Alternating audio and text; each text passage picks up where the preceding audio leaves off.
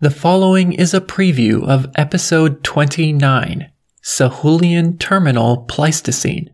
To listen to the full episode, become a supporter of the podcast by visiting patreon.com/ourprehistory or clicking the link in the description of this episode.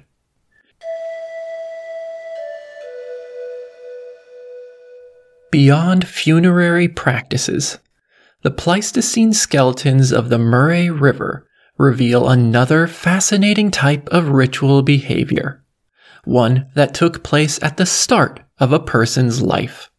At 3 sites, human skulls were discovered that had been intentionally deformed, probably by wrapping a baby's head tightly when their cranial bones were still flexible.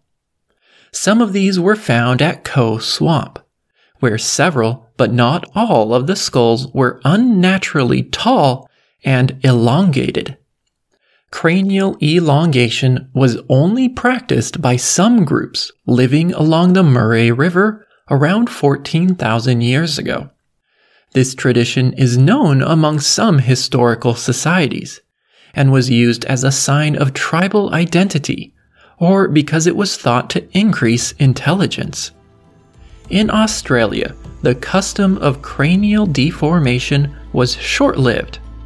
No Holocene age deformed skulls have been discovered. As new rituals emerged and the population grew along the Murray River, life could be quite punishing. The skeleton of an old man buried in an isolated grave provides an interesting insight into the harshness of his lifestyle. By the time he died around 13,400 years ago, bony growths had formed in his ears, a condition known as surfer's ear, which results from repeatedly swimming in cold water. His skull had been elongated as a baby, and his teeth were severely worn, with the pulp painfully exposed, possibly from eating tough plant foods.